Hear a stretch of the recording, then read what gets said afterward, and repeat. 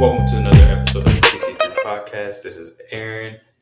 This is Tony. We have another good episode for you. We have a special guest, Jay Johnson, Sports Grind Don _Don on Twitter. He writes for Jaguars USA Today page. How you doing, Jay?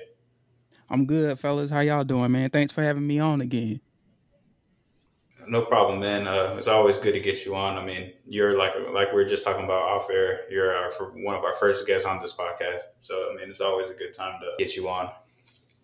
Yeah. I remember when we first had that first episode, and it was pretty fun, man. We got into some in-depth stuff, man, and I mean, like y'all really know y'all stuff over there, man. Shout outs to Darren as well. He know his stuff as well. Y'all all brought something to the table, man. That I enjoyed the whole conversation. Yeah, I appreciate that, man. It was like 2 years ago to the date because I believe we were covering like the Senior Bowl and stuff around that time. Yeah, we're about to hire DeFlippo because that's who Jay wanted. Yeah, like what a mistake that one was, right? For the first part, I was so high on that, man. Oh man, yeah, we all have bad takes, man. We all do. That was a bad one for me, with plenty more to come, probably. Actually, for the first part of the season, I was like, man, we hit a home run with this one. But then I don't know, it's probably a mixture of a lot of things like Gardner, and then he had a bad luck with Foles and stuff. So who knows? Yeah. I mean, like when the organization is ran like the Jaguars, it's not just one thing, you know. So like you said, it wasn't necessarily all on DeFlippo. It was other moving pieces around him, and when I say moving, I mean moving in a negative way. That didn't actually help him either. I mean, you could say that for a lot of coaches that's been through there, man. Like they didn't exactly get the best situations to basically do their jobs at. But hey, you know, we'll see where this new regime goes, man. A lot of new faces, a lot of people that are interesting names, and a lot of people with that have a higher degree of respect going towards them from the football community. Yeah, exactly. Like since these 2 years, man, it's been like since we last talked, it's been all kinds of different emotions for the Jaguars fans, from disappointment to sadness to excitement now, even after a 1-15 season. So, I mean, what are your thoughts like throughout all this time, like from where we were to where we're headed, basically, or to where the Jags are headed with Urban Meyer and Trevor Lawrence possible? Yeah, I mean,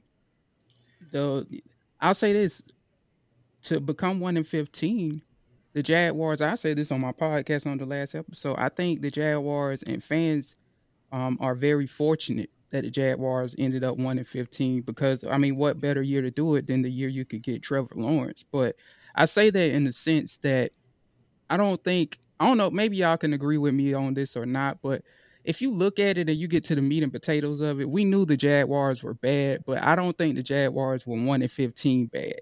They just had a lot of bad things not go their way, which we just kind of talked about.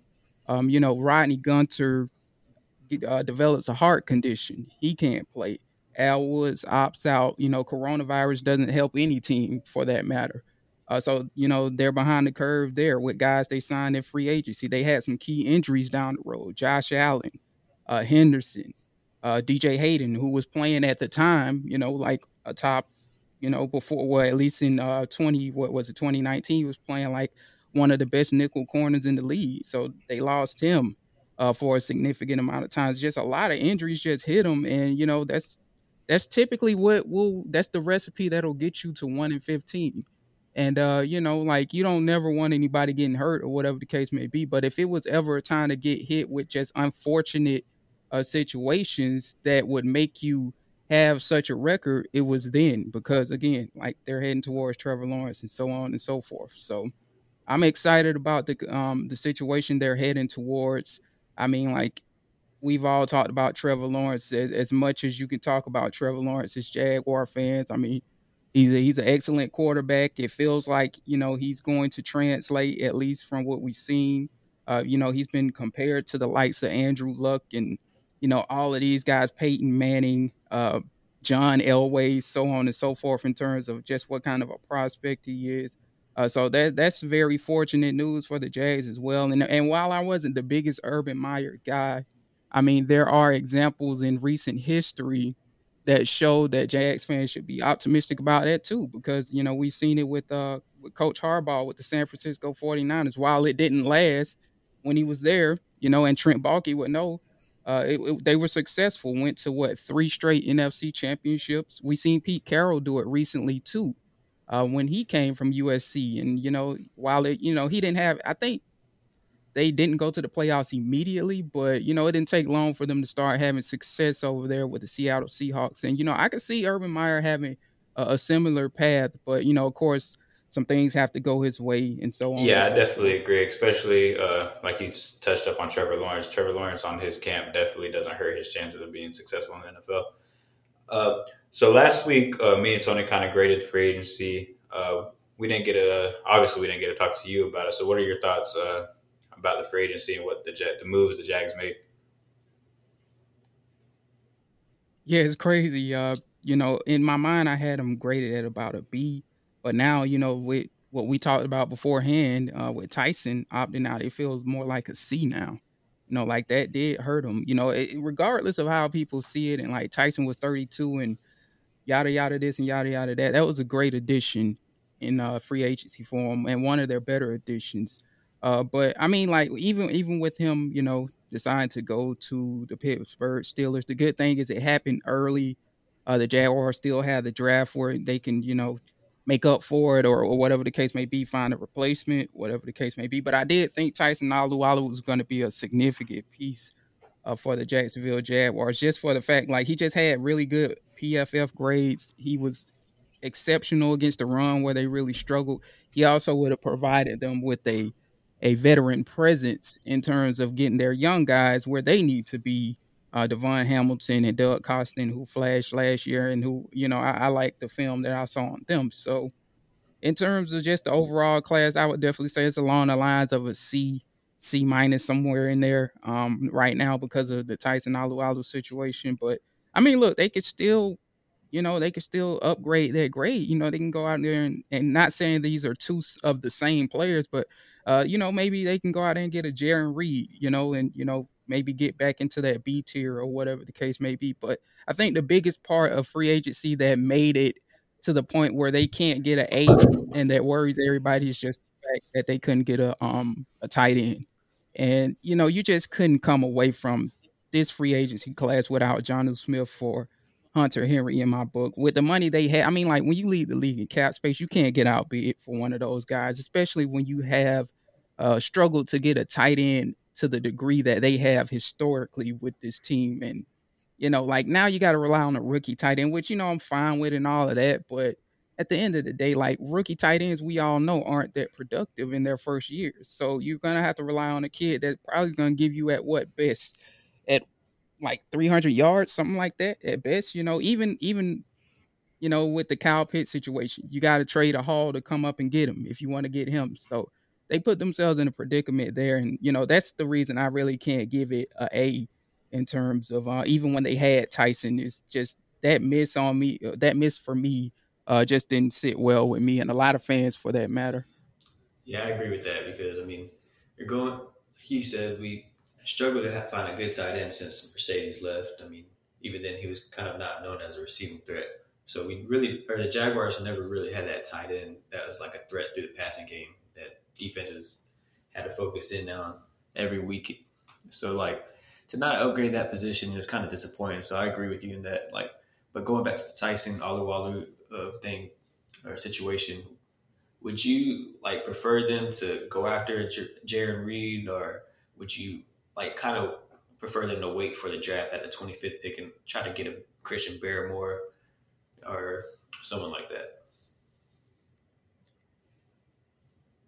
Yeah, I mean, I like Barmore better, and that's because just I'm more familiar with Barmore than Reed. I mean, but really, I mean, are they in a situation where they can't get both? I mean, this team was like almost dead last against the run. Yeah. So, you know, I mean, when you look at how the Baltimore Ravens ran their rotation, right, where Joe Cullen is coming from, there is space on this team where you probably could get both and, just have a heavy rotation going there, which, that's what they were going to do with Tyson or even without him.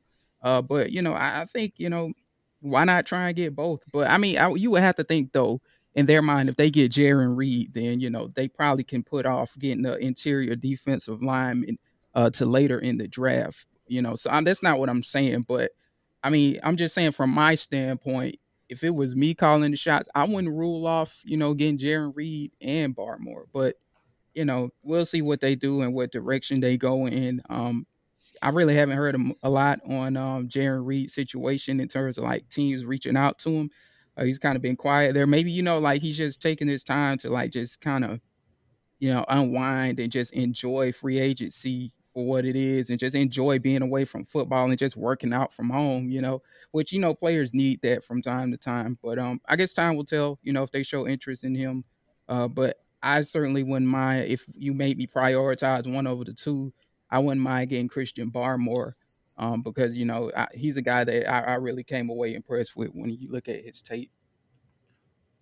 Yeah, I definitely wouldn't mind the like if we did pick Barmore at 25. There's a lot of like I don't really believe that there's any elite interior defensive linemen in the draft. Pretty much a bunch of solid guys. From Barrymore probably has the most potential to be elite, and then uh, Carlos Basham and Davian Nixon from Iowa. He's probably the guy I like the most. But maybe not at that 25 spot. Maybe if we could get him at 45, we'd probably be more in his range. You really can't get a good grade on these interior defensive linemen because, like, just all these draft pundits out there. Like one guy will have Davian Nixon in the first round, and then another guy will have him in like the third. So it's kind of a tough read of like where these guys are projecting to go. Uh, but touching on the Jaron Reed. Yeah, well, real quick, I want to I ain't mean to Oh no, cut you you're off, good. but yeah, you make a good point because the thing about it, me and Phil talked about this on our podcast is that this is a different time in terms of evaluations, in terms of a lot of people that's connected with the internet and do this through the media, like me and you. The thing about it is we don't, you know what I'm saying? We're not having those interactions that we normally would with the scouts. You have the Senior Bowl where you can meet a lot of scouts, which they had the Senior Bowl. You have the Combine, and you can kind of gauge where these guys are going, and you can kind of make better projections and put better projections out there on the web because you have spoken with a scout or executive or a GM from this team or that team. But see, the coronavirus has limited that. So a lot of these readings are sporadic, like they're all over the place. So like really we just have to the best I guess the unique thing about this year is a lot of what we're doing, if you're doing it like again, like me and you guys, is like we're going off of mostly the internet's projections and our own projections. This is making us better in terms of the scouting process because we don't have the help from the scouts themselves, the guys that actually work in the NFL. And like I think that's a unique part about the situation that we'll look back in history, and it'll tell us how far our evaluations off as writers and podcasters and whatever the case may be, how far our projections were off from the actual scouts themselves. Yeah, I definitely agree with that. I think like we said, it's just going to be sporadic. I think there's going to be guys that go in the first round that people aren't even on people's boards in the first round. I think like a lot of it is about like no combine and the pro day, and man, you're seeing all these numbers that are like crazy. Like all these guys are running 4.3s. Like come on, man, it's just hard to get a gauge on like some of this stuff. Yeah, I agree. I agree. But I mean, that's what we could have projected this from a mile away that the 40 times on the field would be better than the 40 times at the combine, because that's typically what happens. But we're just used to seeing the pro day, or excuse me, the combine first, and then the pro day where, the players can quote unquote improve their numbers. But now we're just seeing it like these ridiculous numbers where, a lot of these guys are running on different types of turf. They're running on oh, cut that off. That was my phone. My bad, Oh, you're y'all. good. But You're good. yeah, you see a lot of these different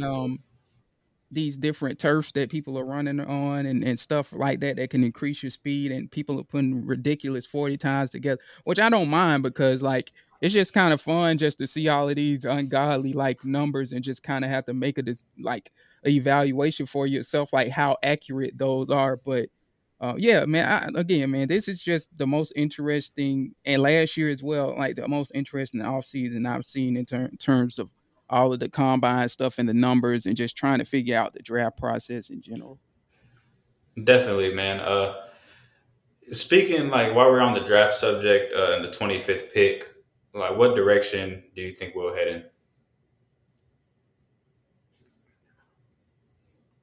in? With the 25th pick, Yeah, like, not obviously not the first pick. yeah, well, yeah, of course not, right? Oh man, they run Urban Meyer out of the city of Jacksonville if they did wrong with that pick. But yeah, the 25th pick, like for me, just based off of the draft, and well now you can kind of pencil in Barmore there as an option too now with the Tyson Alualu situation. But yeah, you could pretty much, it's easy to gauge what they could probably do there. Is like I said, Christian Barmore, as y'all have said as well.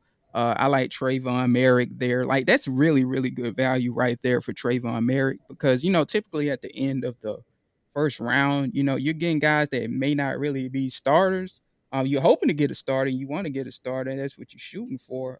But that being said, like Trayvon Merrick's the best safety in this class according to the most pundits, and to get the best safety in the class that late in the first round to me is a big plus, and that kind of matches well with what Trent Baalke has been talking about, right? Which we can agree with him or not, or whatever the case may be, or love him, hate him, whatever the case may be. But one thing he's been high on is value. So to me, like that's what I try to target in, the last mock draft, for example, that I did was I looked for value at these picks, obviously. I mean, of course, Trevor Lawrence is that's an easy one, but getting the best safety in the class at pick number 25 when you need a safety. I mean, well, again, going back to what we were saying, the Jags are 1-15, so they need a lot of things, but when you need a safety, that's a plus. And while he does have some holes in his game and this, that, and the other, he's been very versatile in coverage, which that definitely helps with this Joe Cullen defense. He has that size to me, kind of like Deshaun Elliott, who is that's one of the safeties they had in Baltimore too. And I think like Joe Cullen is going to try and model this as close to Baltimore as possible. And adding that size into the secondary would help, and adding his coverage ability into the secondary would definitely help, and that'll allow you to kind of put Jenkins, who they got in free agency, closer to the line of scrimmage. So I mean, just pairing those two together, that feels like a good pairing, and that's the guy that I really focused on at that number 25 overall spot. Yeah, I was listening to your podcast when you were going over your seventh round mock draft, and at the 33 pick, it seems like Trevor Lawrence is like a foregone conclusion for the Jags at number one, and it seemed like another pick that seemed kind of likely to happen just based off connections with Tyler Bowen, the tight ends coach for the Jaguars that was a former Penn State tight end is tight ends coach. So like it seems like a Pat Fryermuth seems like a highly possibility at the 33 pick. Would you take him there, or would you try to risk? I mean, it seems like the Jags can't afford to like risk him being at 45 after missing on Jonnu Smith and Hunter Henry. So, like, how do you feel about Pat Fryermuth at 33? Yeah, I mean, I think that's right about, again, going back to value and Trent Baalke. That's right about where he should go. Though some people have him like going 5 to 6 spots later in the second round or whatever the case may be. And then again, going back to what we were saying, it's been sporadic. Some people have him as a late first rounder. So like when the readings are sporadic like that, right? What I do is to, for me personally, and people got different ways of grading these players. What I do is I go in between those readings. Some got him in the late first round, some got him, around the 45 range or whatever the case may be. I went in between those, basically, which would have been pick number 33. That way you kind of can't go wrong with the reading. But I mean, yeah, I agree with y'all. Like Pat feels like a foregone conclusion that he's going to be a Jag, or they're going to do their best to make him a Jag. I mean, things happen, and somebody might trade up and get him and stick a fork in your plans or whatever the case may be. It's possible he might not be there at 33, but I think he will. And I think like at that point, you just can't further risk not being able to get your Yeah, guy. So that being said, you could take him there at 33. The other guy is Brevin Jordan, who I really yeah, love that's too. You can maybe try and get him like around that 45 range to be safe now. Or maybe closer towards the middle or the second round. But again, like the thing about their tight end situation is they can't be too safe and not come away, in my opinion, without one of those two guys. And that's what makes the second round probably one of the riskiest ones we've seen in recent history because they missed out on getting a tight end in free agency and they put themselves in this predicament. So that being said, I think like you just can't be overly safe when it comes to the second round if you want one of those tight ends who they probably have circled on their list because Urban Meyer tried to recruit, or the Ohio State, should I say, tried to recruit Brevin Jordan, so they're well aware of him. Tosh Lapoy, who was the defensive line coach once, was the best recruiter in Alabama. He tried to recruit, or Alabama did in general tried to recruit Brevin Jordan. So those are the guys that I've circled for those reasons. And yeah, I mean, like at that point at 33, just don't even further risk it and risk not getting Pat if that's who you want. In my opinion, just take him there, and you get a good guy that's good after the catch, good in catching in traffic, and a guy that can grow with Trevor Lawrence. yeah. I mean, we like before the free agency began, we heard Urban Meyer at the press conference talk about rebuilding the tight end room, and then we go out, or the Jags go out and strike out on the top two tight ends, and didn't really end up signing anybody but Chris Manhurts from Panthers, and he's more of a blocking tight end. So like, due to that, I mean, how would you feel about if the Jags like decided to double up on tight end, like say Pat Firemouth at 33, and then Brevin Jordan falls to that first pick in the third round? Would you think that would be a good idea for the Jags to do that, just based on the tight end situation right now?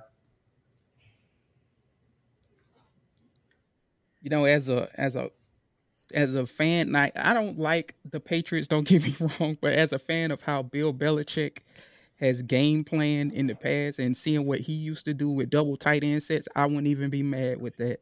I mean, you're the first guys to really like put that out there or put that in anybody's head is getting two tight ends that close together and that that high in the draft. Like I've thought about. Don't get me wrong. I've thought about like doing like getting Jordan or getting Pat and then going back again like a Trey McKitty round, the fourth round or something like that. But more than likely, if you're going to pair those two young men together, you're probably going to have to do it in the second and third rounds, or probably do it in the second round in general. Which I mean, again, I wouldn't mind that. Just we've seen what two tight end sets and how dangerous those could be.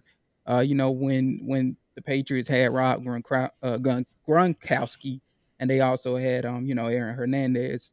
So that being said, man, like and when you look at it from that standpoint, and the things that they can scheme together, and just the brilliant minds of Urban Meyer and the brilliant minds of Darrell Bevel as well, who I think is kind of underrated, and a lot of people overlook what he's done in this league.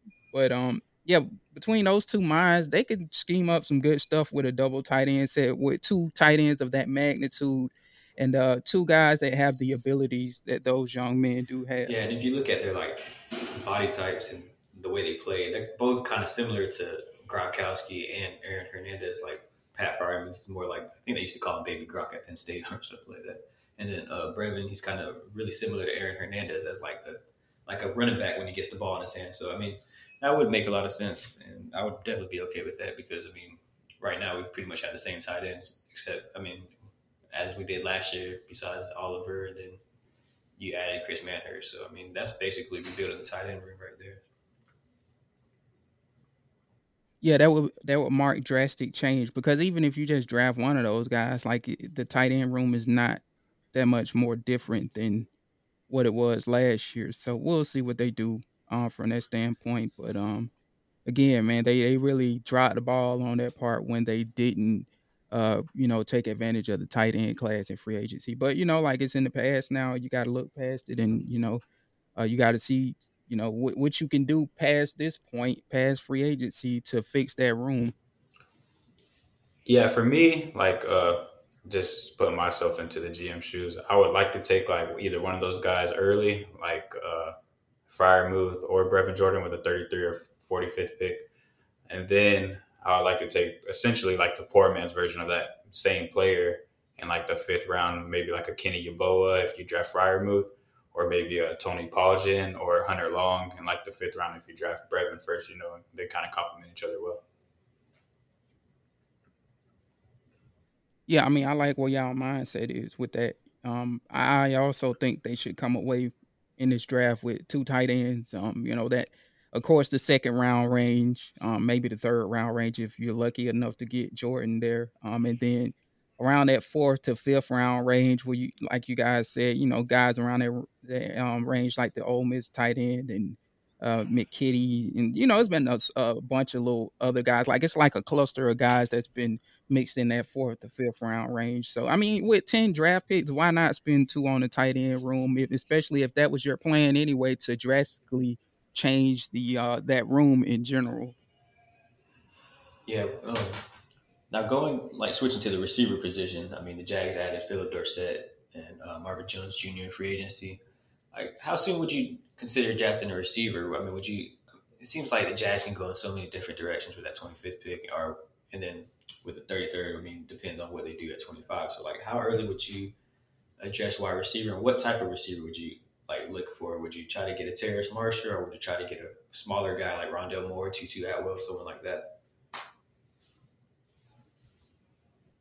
Yeah, funny thing about it, when I did that last draft, I heavily considered Terrace Marshall at around at that 33 pick. I consider he was on the board in the simulation I did at 45 too. But I just knew the situation with that tight end room, and then I just went ahead and took a pass rusher, Joe Tryon, who I'm very high on with that second round pick. But um, I think to be honest with you, they could take either type of a receiver early in this draft. I don't think they will, but like depending on how the board looks, if a lot of the guys that you wanted are gone or whatever the case may be, you could look into that. If you want your guy that could get you 50-50 balls, whatever the case may be, if one of those guys is available, like a Bateman, whatever the case may be, I wouldn't be mad with that, and I definitely wouldn't be mad with definitely getting a speed threat. Me personally, I love speed threats, and that's more along the lines of what I would go for because, well, for one, I don't think Philip Dorsett might not make the team, and this is a guy that really praised Philip Dorsett when he was coming out of Miami, and I've been on record for saying like Philip Dorsett is the fastest runner I ever seen with my own eyes from close range from 15 yards or whatever the case may be. I'll never forget seeing him running up and down the field at the Senior Bowl. But in terms of getting a speed threat, I really like Elijah Moore. If they want to go there, I like Tony as well. Like his, I don't know what it was with him because he really didn't have trouble with his hands, but he kind of flashed issues with his hands at the Senior Bowl. But I wouldn't worry about that too much because again, like when you look at his tape, he didn't drop balls like that. Of course, there's a connection with Dan Quinn, who is Urban Meyer's basically right hand, basically. Like him and Urban Meyer were like buddy buddy, and they studied a lot of the same stuff. They came up with the scheme we all know and love, and seen with the Gators, and the scheme that we've seen with Ohio State and so on and so forth together. So Tony definitely is probably on their radar. You would have to think. And yeah, between Tony and Moore, like I'm real cool with getting either one of those guys. Uh, the other, his first name is escaping. Rondale Moore. I'm not as high on him as some people because the injuries scare me, And when you are, hovering at that 180 range, it's okay for you to be 180 in terms of pounds or whatever the case may be if you've proven that you could stay healthy in college. But once you prove that you can't stay healthy in college, then that's an issue to me. And that's worrisome. He had the hamstring injury, or I think it was a lower body injury, or LBI of some sort, that kind of lingered, and that caused them to, see the field for limited games. I can't remember the amount of games he's missed, but he kind of scares me from that regard. As athletic as he is and as talented as he is, I think he's more along the line of, a third round pick if you look at it from that standpoint of a health standpoint. But, that's just kind of me. Like everybody has different takes on these receivers. When you get past the first three, the big three, Chase, Smith, Waddle, the opinions kind of vary past that point. But truth be told, I mean, I wouldn't be honest if they targeted either type of receiver relatively early in the draft if the draft board didn't fall their way. Yeah, I could definitely see them going pretty much either route. For me, I do like Rondell Moore for the Jags just because he's flashed more consistently than Tony to me as far as like a consistent threat when he's in. But I definitely would, like you said, I'd definitely be worried about his injury history. I mean, those little guys who have those lower body injuries, sometimes it just lingers and lingers. I mean, we've seen it with a guy like Marcus Lee, who's bigger than Rondell Moore, but just can never stay healthy. So while we're going over our receivers, me and Tony have been going over our top five players of each position. Uh, so who would you be your top five receivers of this draft class? Yeah, so as I was telling you before, I kind of work my way from like I don't know, like my process is kind of weird. Sometimes I work my way from like the fourth round on back to the first round. So I've kind of started backwards with them, but just from like like what I've recollected, the top guys, the top five I love Jamar Chase, man. He has the NFL weight and size over Smith and Waddle. Not to say that that'll be an issue with Smith and Waddle in the NFL, but he just does. He may not do all of the things that they do as good as them, but he does it pretty damn close, in terms of, all of the traits that you highlight with Waddle and Smith. He does those pretty well. And he has the NFL size. Though I think Smith might be like a foot taller than him or, somewhere along the lines of that, give or take. But love Smith. That's my number two after Chase. Um, Now, with him, I'm not as worried about the size. I think if I can recall, I have to look at his. That's one thing I forgot to do before I logged in. But I think he was a little bit more healthier, if I can recall, while he was at Alabama than like a Rondell Moore. So his size don't concern me as much as Rondell Moore. But like he's just I was looking over my notes before I came on with you guys, and man, like he does everything to the T, man. Elevating well. He's deceptive as a receiver. I love deceptive receivers that can, change speeds and that are kind of chameleons with that kind of deal. Good at high pointing the ball. Everything you want to check off, he's pretty much good at. And Waddle is he has a lot of the same traits as well. I think maybe, and this might be just me personally, I think Smith may be a little bit better behind the line of scrimmage than Waddle. But again, that's my personal take. So Waddle's third for that reason. I got Tony as my fourth guy, and then as I was telling you guys, I got Elijah Moore on my list as a fifth guy. Yeah, pretty much like our top one. I think is pretty much the same. Jamar Chase. I think he's just the most NFL ready receiver in the draft. I mean, you can see him do everything. He could run routes just as good as Devontae Smith to me, and he could high point the ball just as good as Rashad Bateman or some of the other bigger targets in the draft. So he's pretty much the complete package for me. Uh, Yeah, same here. Jamar Chase. I mean, he's the most balanced receiver out of everybody coming out this year. I mean, he's fast. Like you said, he can high point the ball. He can beat you deep. He could run good routes. I mean, he just has it all, and he's definitely worth top five, top 10 pick, in my opinion. As far as me, like as my second receiver, I kind of went a different route because I mean, this is just how I feel about guys going to the next level as far as like projection and stuff. Um, I think I like Terrace Marshall a lot. I have him as my receiver too because, I mean, he's a taller guy, fast. I mean, he got hurt during that big year with like when they had Chase and Jefferson and Joe Burrow, Clyde Edwards-Helaire. He kind of got hurt in the middle of the year, so then he came back and then he still put up some good numbers. But I think that kind of brought down his production a little bit, or else he would probably be up there putting up as good as numbers that they did that year. Yeah, but then you seen him this year, and he played with really bad quarterback play. I mean, he had Miles Brennan out there. I mean, he played okay, but then he got hurt, and then he had to play with two true freshmen at quarterback, and he still averaged like 700 yards this season, or he had 700 yards this season and averaged 100 yards a game because he only played 7 games, and like I think he had like 11 touchdowns or something like that. Yeah. So yeah, I mean, I like him as my wide receiver too this year. What about you? For me, I went a different route also for receiver two. Almost the same reasons that you went with Terrence Marshall. I went with Rashad Bateman. I think to me, he's the second best receiver in the draft. I mean, he's big, he's fast. I mean, a lot of people don't give him credit for his speed, but I mean, he's a fast dude, man. I seen him take like tunnel screens to the house like 80 yards, and he's just like Jay was talking about with Devontae Smith. He's deceptively like quick too, man. He can put his foot in the ground and make a move. He's physical. He's definitely their second best receiver to me. I mean, that's why.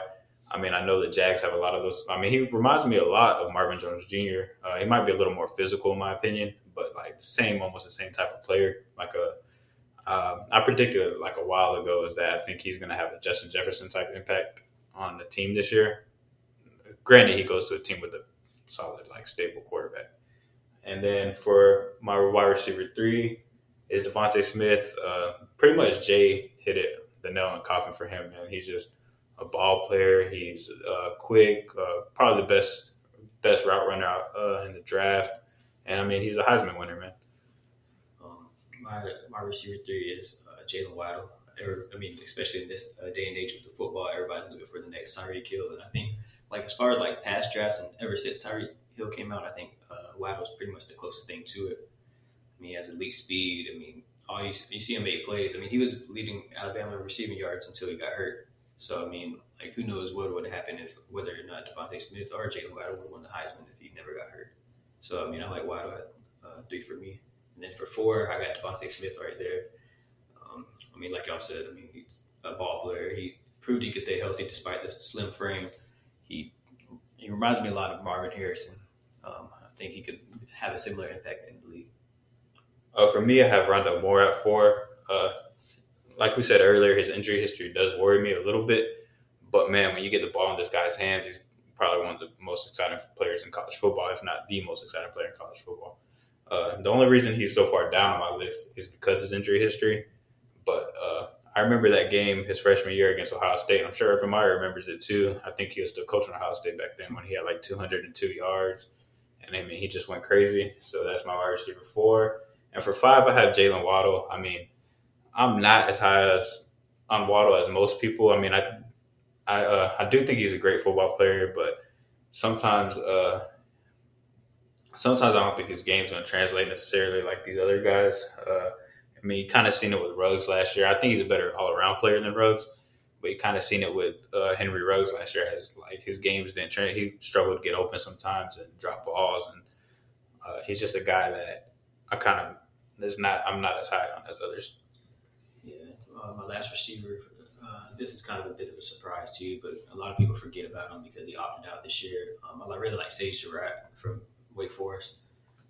He put up all kinds of good numbers when he played with Jamie Newman at Wake Forest his last year. I think he'll be great in the league whenever he gets drafted. And for you have a super receiver, Jay? Was it you needed a 6th receiver? Was it? Yeah, like your sleeper. Like I know you said you start. Okay, gotcha. I thought you said 6th receiver. I was like, yeah, I got a 6. Yeah, that would have been Rondale for me. But yeah, sleeper receiver is Amir Smith Marset for me. I really like his tape. I looked at him because the Jaguars had a meeting with him, if I can recall, that Justin Mello of the Draft Network had put out there. So he's a guy that he can return for you as well, and that's what Urban Meyer is looking for. And obviously, Urban Meyer is a guy that values special teams and so on and so forth. And he's a legit guy downfield as well. I like what I saw from him down the field. Like he's one of those guys too, though, that his range is sporadic in terms of where people think he'll go. Some people you have, I guess, like I saw like the latest was 5th round for him. And then, you see some people taking him in the 3rd round. So, like, it's just like a struggle to find out where he should go. So, for me, I mean, personally, I would, again, just going by my personal little theory, I would just go like somewhere between the 3rd and the 5th round, which would be the 4th round is right about where he should go. But, yeah, I like him and I like his film. And I wouldn't mind seeing them grab him with one of their, I believe they have 2 4th round picks. Yeah, my sleeper is kind of similar to that. You don't never know from the range where he's going to get drafted at. I see him anywhere from like the end of the 2nd round to like the 4th. Like so, I mean, like I don't know how much of a sleeper he is, but it's Tutu Atwell from Louisville. I mean, you saw him at Louisville when you watched him play at Louisville, you saw him like make plays just look so easy. He beat you downfield, run precise routes, make crazy catches. I mean, he's a little bit smaller. I think he was at 160 or something like that last year. So I mean, I'll be interested to see how he measures at his pro day, and he has elite speed. Though I think he's been tested at like in the 4.2s before. So I mean, I'm interested to see how he runs. I mean, he was a quarterback at Miami Northwestern. He was a good one too. A lot of people forget that, but he's just a ball player. I mean, a team's going to get lucky enough to draft him and get a steal. Yeah, for me, my guy is out west, so like a lot of us aren't familiar with him. But he is the USC receiver, Amon-Ra St. Brown. He's honestly, I mean, he's one of my favorite receivers in the league. I mean, he reminds me a lot of DJ Moore for the Panthers.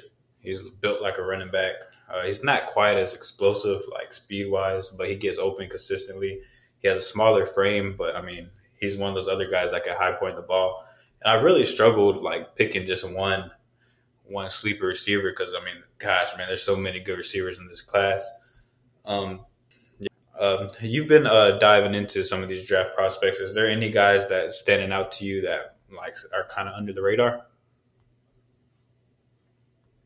Yeah, it's two guys from Washington, which y'all have seen in my mock probably, that I don't understand why they're not getting more love. And one of them is Joe Tryon, the edge rusher from that's from Washington. That's he's a multiple guy. He could do a little bit of everything. He's sturdy than you would think for somebody around his size against the run. And I think like his big thing is he probably needs to develop a counter move. He has a first initial move that he could beat people with, but like in the NFL, and even when you like when he was playing Panay Sewell, for example, you'll see times where he would need to develop a second move to add on to that first move to kind of help get him closer to the quarterback or rush the quarterback, whatever the case may be. But when he gets that part down pat, which I think with a coach like Joe Cullen, who is so detailed, and we had Austin Lane on our podcast to talk about that. Joe Cullen, will, can definitely coach him up and get him right and get him where he needs to be. And I think they would really, really like him because of his ability to move around the defense. And the other one is I don't know why his name is escaping me. The cornerback from Washington. Elijah Moore. Jesus, y'all. Yeah, no, not Molden. It's the other one. The taller one. The one that they compared to Namdi also, right? I think. Yes, yes. Our man Will Blackman made that comparison to him. But Yeah. yeah, he's been to me like just his ability in man to man coverage, which I think that'll be valuable in Joe Cullen's scheme. But the issue is that the Jaguars are set in terms of their boundary corners, and he's not a boundary corner. He's not a guy you probably want in the nickel. Even though I think I did read somewhere that he played dime a little bit, but I had to go back and look at my notes on that. But yeah, I mean, like I keep seeing him available for some reason in the fourth round, which is weird to me. But a lot of people praised him at the Senior Bowl, Daniel Jeremiah, and so on and so forth, and he really did show up at the Senior Bowl against some, notable names out there. But then again, it's just a matter of like maybe the projections and the simulations are kind of off, right? Because again, we haven't been able to get with the scouts on this, and maybe he will be a guy that we see go like earlier than he should, in the third round.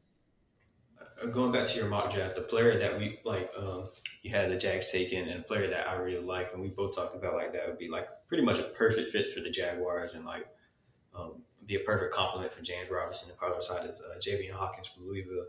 Like, what round do you think that he'll be drafted in, or like what would be a good spot for the Jags to take him? Would you draft him in the fourth, or risk waiting to the fifth to take someone like Hawkins?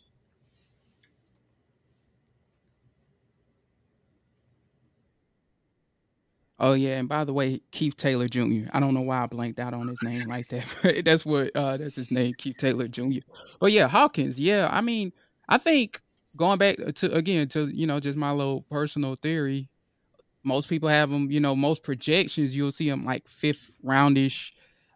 So and then you'll see some. I've seen some maybe like in the third or like early in the fourth. So just go somewhere in between there. I would say like fourth roundish is where I would take him. Like his speed is just so valuable to a team. Like I if yeah, people might be worried about the size or whatever the case may be, but to add that kind of speed into the Jaguars offense, and we've seen what Urban Meyer could do with speed.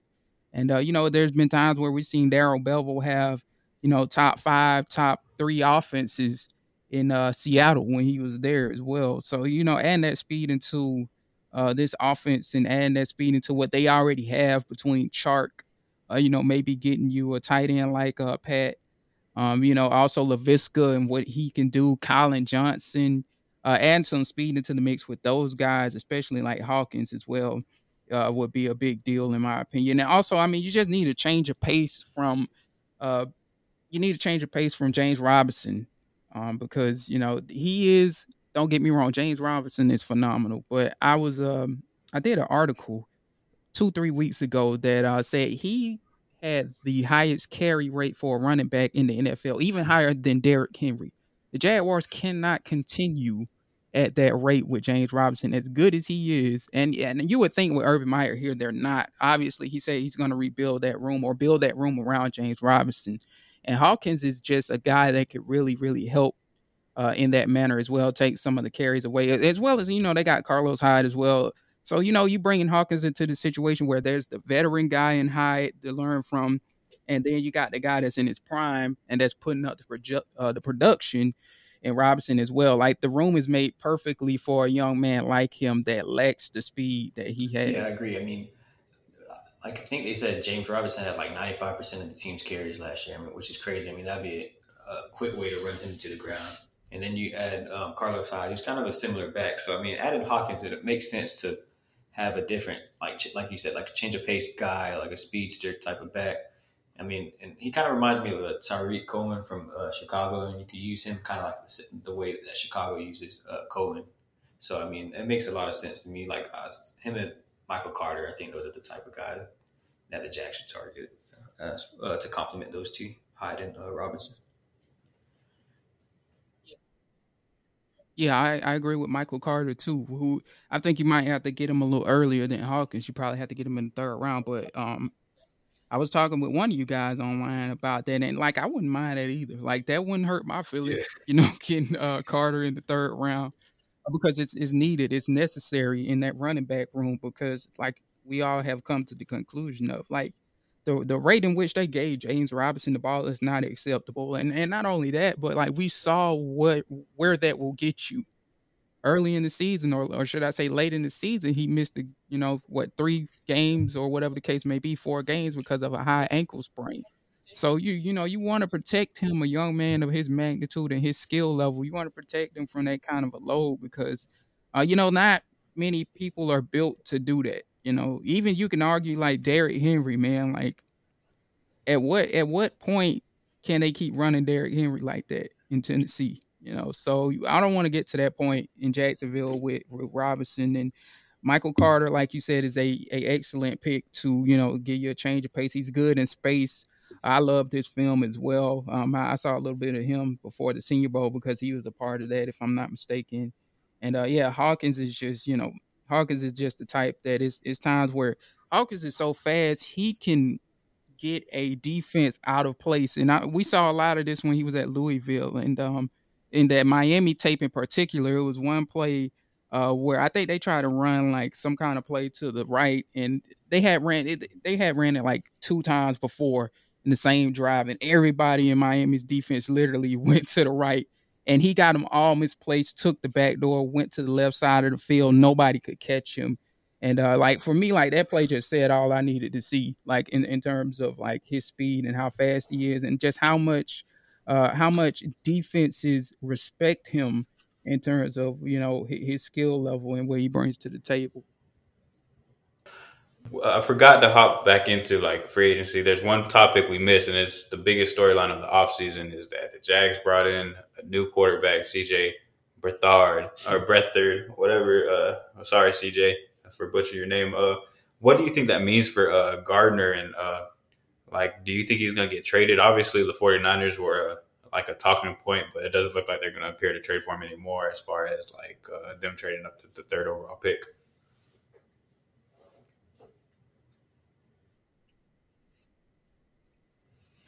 Yeah, yeah. I think Gardner's days are slowly coming to an end in Jacksonville. And I was one of the people that was actually uh and I know last year he didn't have the best season.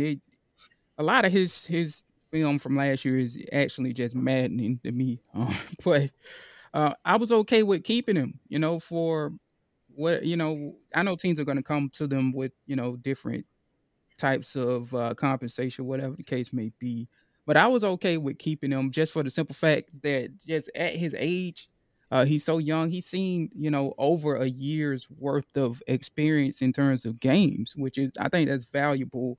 And I think just like a big key with Gardner is like he just, and I haven't really heard anybody speak on this. A part of what he struggled with, he lost a part of himself when he got that hand injury. I think that's what happened. Because he was more of a guy that was willing to throw downfield and was accurate in doing so in his rookie season. But then when the hand injury came in, he didn't throw downfield as much. He questioned himself more in terms of throwing down the field. And when he did throw down the field, it was not pretty. You could tell something was wrong. We didn't know at the time that the man had like jacked up his hand, but when he was throwing down the field, it's like, what in God's name was that?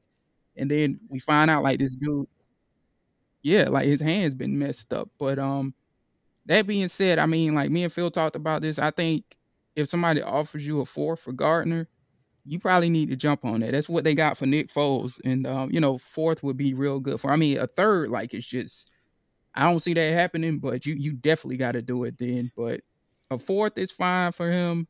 A fifth is fine as well, but we'll see like ultimately what teams offer for him. But I think what makes this decision probably easier, I mean, and you would think their mind is kind of made up on this still, nonetheless, even with Alex Smith. But if they got Alex Smith, it's easy to give him up for a fourth, or it's easy to get rid of him for a fifth, or whatever the case may be.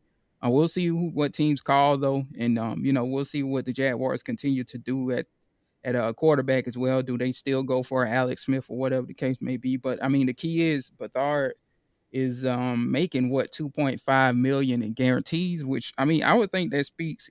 It's not a crazy amount of money, but it speaks volumes about them Yeah, wanting him to going be back on to the the Gardner roster for thing for sure, me, like for at you least pretty much have to this trade year him as the because backup. he kind of has that personality where he believes that he's the guy, like he could still start and stuff. And you kind of don't want that around your locker room or at all, like that type of energy around your new quarterback. And you kind of want to get away from the toxic type of environment and stuff like that. Because I mean, he's a guy that with the Gardner's personality, he thinks he could pretty much start in this league. He had that little bit of success, and I don't know. I just think like it wouldn't be good for like a rookie quarterback to come in there and like. I'm not saying Gardner would be a bad teammate, but how much would he be willing to help Trevor and just all that? I think so. I think you pretty much have to get rid of him and at least trade him, especially now after signing Beathard.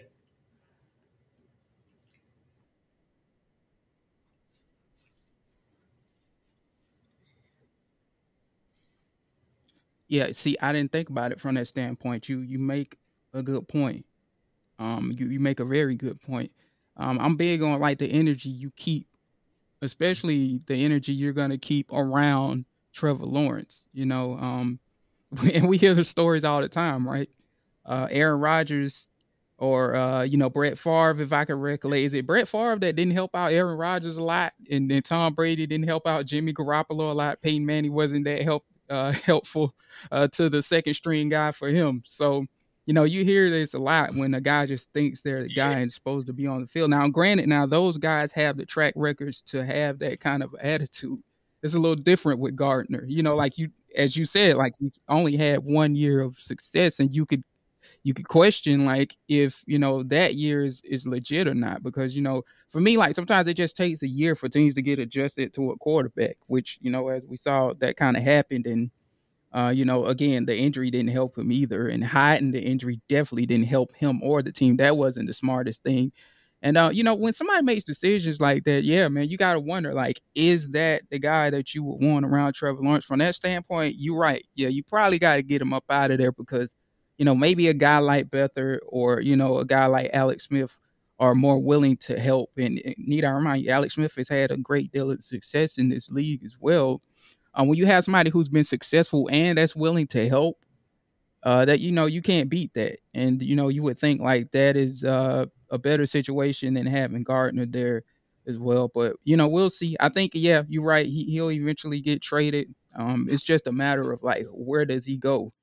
Let's hope he doesn't go to like the Yeah, Patriots or another something thing, like like that, and touching they up on turn him Garner, into is like that some like stone not cold killer, saying or something like that. Trevor will Like it always struggle, happens. but if he But does we'll struggle, I see. mean, there's going to be like And the Jimmy, media and the fans, and I mean, we've seen a little bit with Jim Nagy over the weekend yeah, where he's saying like the Jags sabotaged him. I'm not. I mean, he's entitled to his opinion. I don't necessarily agree with it, but you already kind of could see narratives building if Gardner Minshew's still in the locker room. And that's another thing you don't want to put on a rookie quarterback. You don't want to put like that unnecessary pressure from the media, like because you know that somebody uh, will bring up a random narrative that about Minshew if Trevor struggles.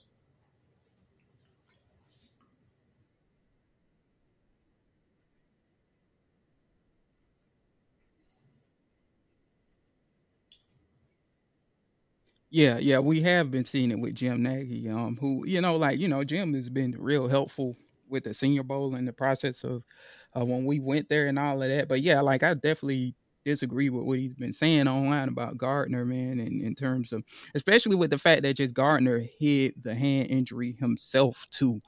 I know that came up in the conversation with Jim Nagy, and again, like you don't help your coach who is Doug Marone was in a situation where he was fighting for his job. You don't help your team if the guy out there has a healthier hand than you. Literally, that your hand is the key part of being a quarterback. Like you can't go out there and perform to your abilities if you got fractures in your hand or whatever the case may be. And just the fact that that didn't help the team and it didn't help Doug Marone.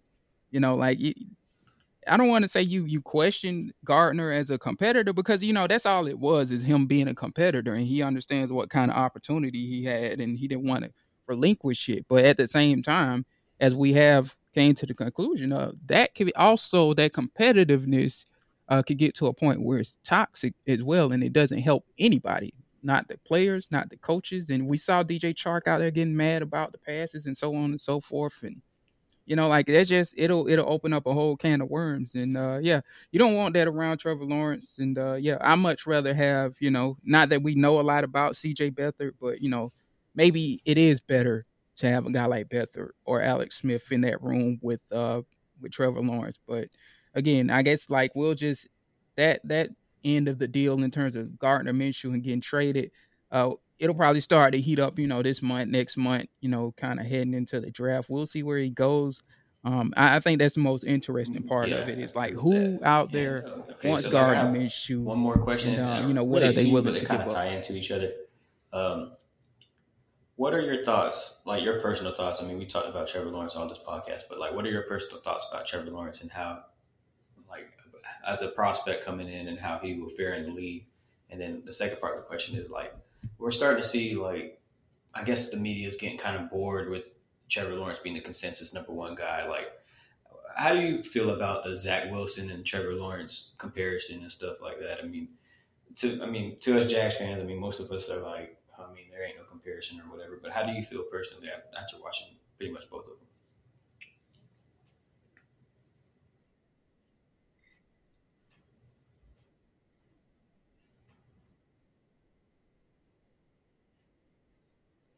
Yeah, I think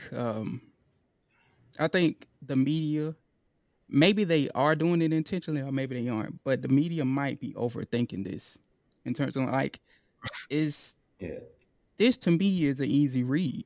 And I think y'all would agree as well. It's an easy read. Trevor Lawrence is better than Zach Wilson. And yeah, I mean, I get it.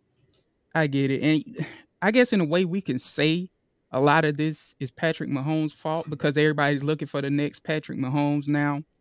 Everybody's looking for that guy that can just got a ridiculous amount of arm talent that could throw off platform and and this, that, and the other. So, Patrick Mahomes kind of opened up that can of worms and whatnot. But I think this is the part I don't really hear a lot of people talking about, and that people are missing in terms of not just the performance and the skill set, and Trevor Lawrence doing it in the bright lights against the big teams, against the Alabamas as a freshman of the world, and whatever the case may be.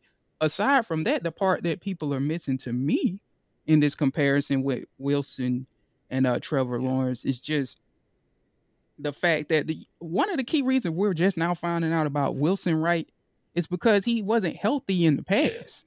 Okay, so here we have Trevor Lawrence, who has been for the most part healthy for the most part of his career. I think like he missed games because of what was it, COVID, which that's just an unfortunate situation, whatever the case may be. But it feels like he, you know, where was there not the risk, if there had not been the risk of him, infecting the rest of the team, which you never want, and COVID is something that should be taken very seriously. It felt like he was feeling well enough. A lot of these players were feeling well enough to where they could have been on the field and performed.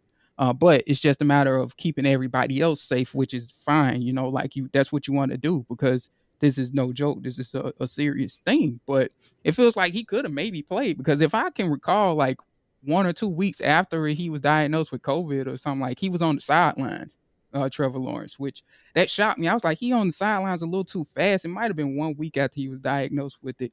But that's neither here or neither there. But yeah, a lot of the reason why we're just now hearing Wilson's name is health and durability. And here you have, this is the thing about it, Trevor Lawrence, who had a labrum issue, and if I can recall, that labrum issue is something he played with, if I'm not mistaken. So that shows you the toughness, and just that gives him the notch over Wilson in that degree, or in that category, in terms of the toughness, or whatever the case may be. And I think a lot of people are missing that. Can Zach Wilson, kind of just like what we were saying with Rondale Moore, is Zach Wilson going to be healthy in the NFL?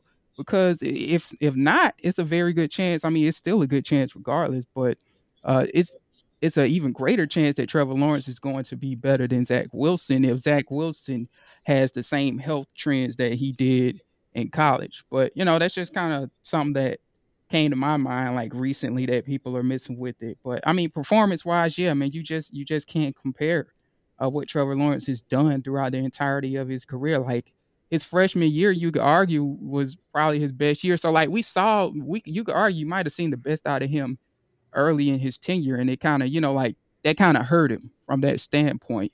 But I mean, like he's also been in other big games beyond his freshman year, and like you just can't compare that body of work to Zach Wilson's body of work, in my opinion.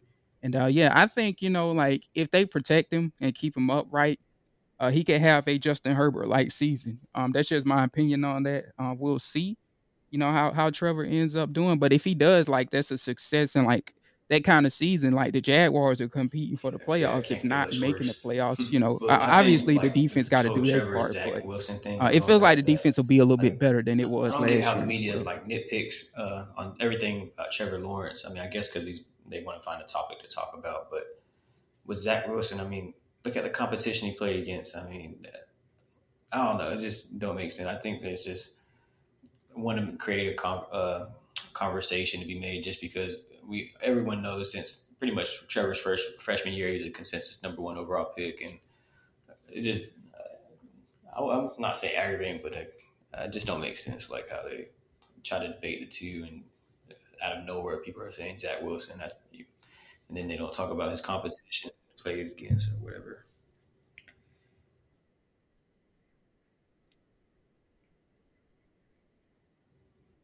Yeah, you hit it on the head, man. Like I don't get how this conversation just came up out of the blue. Yeah, Like we weren't having these conversations before the Jacksonville Jaguars had the first overall pick. And I mean, I think that's part of it too. Is like look where ESPN is based. And I don't even, I'm not even, y'all have followed my timeline for a long time. I'm not the type that go after ESPN like the fans or whatever the case may be. But ESPN, look where it's at. It's in, they literally film First Take right there in front of, if I'm not mistaken, in front of the oh, yeah. Brooklyn Bridge. One of their headquarters is in New York. So it feels like, of course, like to me, it feels like they much have rather seen him go to the Jets, right? which I mean that makes sense. That's the big market. They'll be there, right there, basically at his doorstep to cover him wherever. If Lawrence was going to the Jets. But the Jaguars, or I won't even say the Jaguars, stuck a fork in those plans. The Jets stuck a fork in those plans by winning the two games that they did. Well, actually, it only would have taken one win, which was the one against the Rams, because they had the strength of schedule or whatever the case may be. So I think that's a lot of what has caused this conversation of Trevor Lawrence versus Zach Wilson is the fact that when they found out that Trevor Lawrence wasn't coming to New York, they had to make a new topic that would get that would get the people going. Which I mean that that's part of the business too in media, which you guys know as podcasters, people want their numbers high. People want their podcast listens high. People want their clicks high in terms of web pages and sports pages and what have you. And I think that's what that's a fire they're trying to build Yeah, with I this, definitely because think I you just mean, again, we hit the didn't hear nail on the about head. this I mean, conversation Trevor literally was the until the guy Jacksonville from Jaguars had ESPN, their from first overall everybody pick. until we did get the number one pick. So I definitely believe that narrative comes into it. I also believe like it's slow. There's no football, so these people are going to outsmart themselves. I mean, you kind of see it with some type of position every year, and never to this extent though, because Trevor.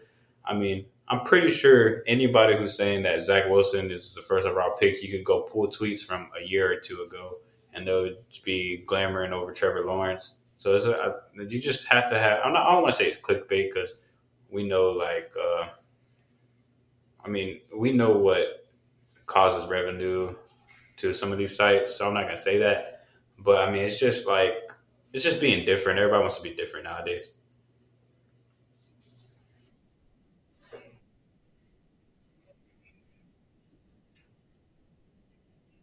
Yeah, exactly.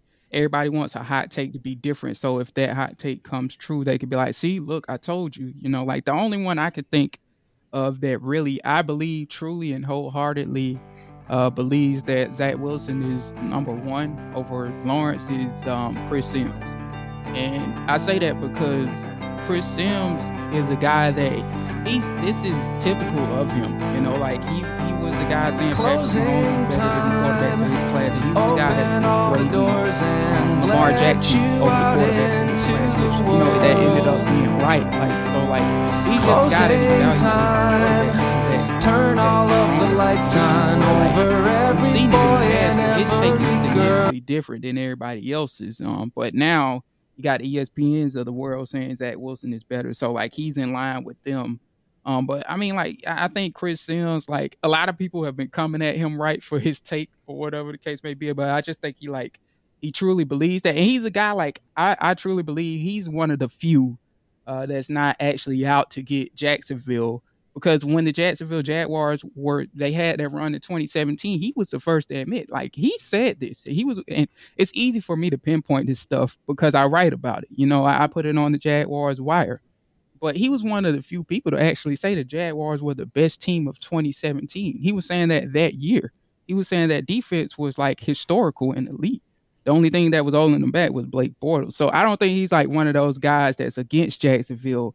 I just think it's more so he's just a guy that truly believes that Wilson is better than Lawrence. I don't agree with him there. I don't think nobody really does that, that's watched Lawrence in comparison to Wilson. But yeah, man, Yeah, it's I just been definitely an think if there interesting is one just person that realm believes of it, media it's definitely surrounding Chris that Sims. topic. I think he definitely, I think he's definitely feeding into it a little bit now, comparing pro days and stuff. I never seen nobody compare two pro days against each other. But I definitely believe that he believes that Zach Wilson's better. Right, right.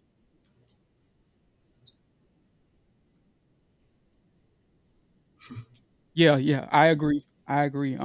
Me and Phil might try, and I don't know if that's possible, and get him on, because I just want to dig deeper into it. But yeah, I'm pretty sure it's certain that Chris Sims is one of those guys that really believes. Now everybody else, I don't know. Maybe they're trying to hot take or whatever the case may be, but Yeah, I him definitely like agree with that. that. That's not an unusual So take we're from pretty Chris much Sims that we've seen in the wrapping past. up the podcast now. We want to hit an hour, 10 minutes. That's our sweet spot. So tell everybody where they can find you, your work, your handle on Twitter, pretty much any of your socials.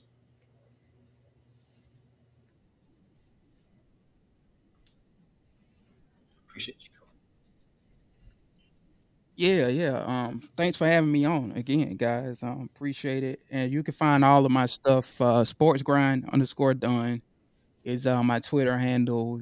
Believe in Jags Pod is our podcast handle. It's entitled the Believe in Jags Podcast with the Believe Podcast Network. And we appreciate all the support everybody has been giving us. By the way, like we're seeing pretty significant numbers with that situation, and as a result, it helps us. It's helped us to get sponsors and stuff. So we appreciate like everybody that's been riding with us with that from day one, because in the beginning the numbers clearly weren't looking like they are now. It looks like it's something that's growing and morphing by the month. So we appreciate all the support on that. Feel free to check that out. And of course, you can find all my Jaguars Yeah, related and stuff I'll just like on the to Jaguars Wire. personally That's say that Jaguars Wire is probably one of the jaguars.usatoday.com. better Jaguar sites out there.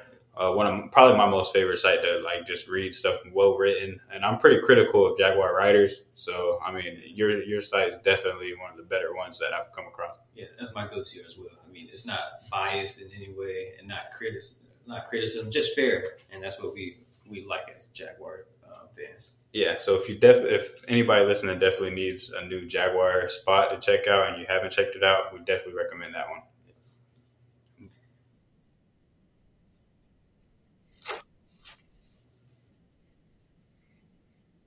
Yeah, man. I just try and like y'all said, I try and be fair and as Stone Cold used to say in the wrestling days, call it down the middle. Like that's my medium is calling it down the middle. Don't sway too far this way or don't sway too far that way. Call it down the middle. And stay unbiased, as y'all said. So I appreciate that, man. I really do. And I definitely, I'll get this up on the site as well, like I did last time, of course, to, basically, y'all get some guys on y'all stuff, which, again, y'all, just like my stuff, people need to be paying more attention to what you guys are doing, what Darren is doing as well, because, it's a lot much more than us, the Jaguars Wire, Big Cat Country, Black and Teal, Mia O'Brien, Florida Times Union. It's others that's doing this work as well. Like I was when I started, from a podcaster's level, when y'all are putting together good content, y'all put in a lot of work into the recruiting. I noticed that as well, which that's huge in Florida, Yeah, we so y'all got appreciate a good that, thing man. going. And We I appreciate you hope y'all coming continue on, to man. It's trend always up. a good time. We can always it's like just kicking it like at a cookout or something, just talking ball when you get on. Yeah, so we appreciate that. And if you did want to check out Darian's podcast, as Jay mentioned, is Chill Takes Podcast. It's on Apple and Spotify. And this is Aaron at Aaron Cabrera _ on Twitter. And this is Tony at _ Tony Cabrera on Twitter. And this was another great episode of the Cover 3 podcast. And we'll see y'all next week.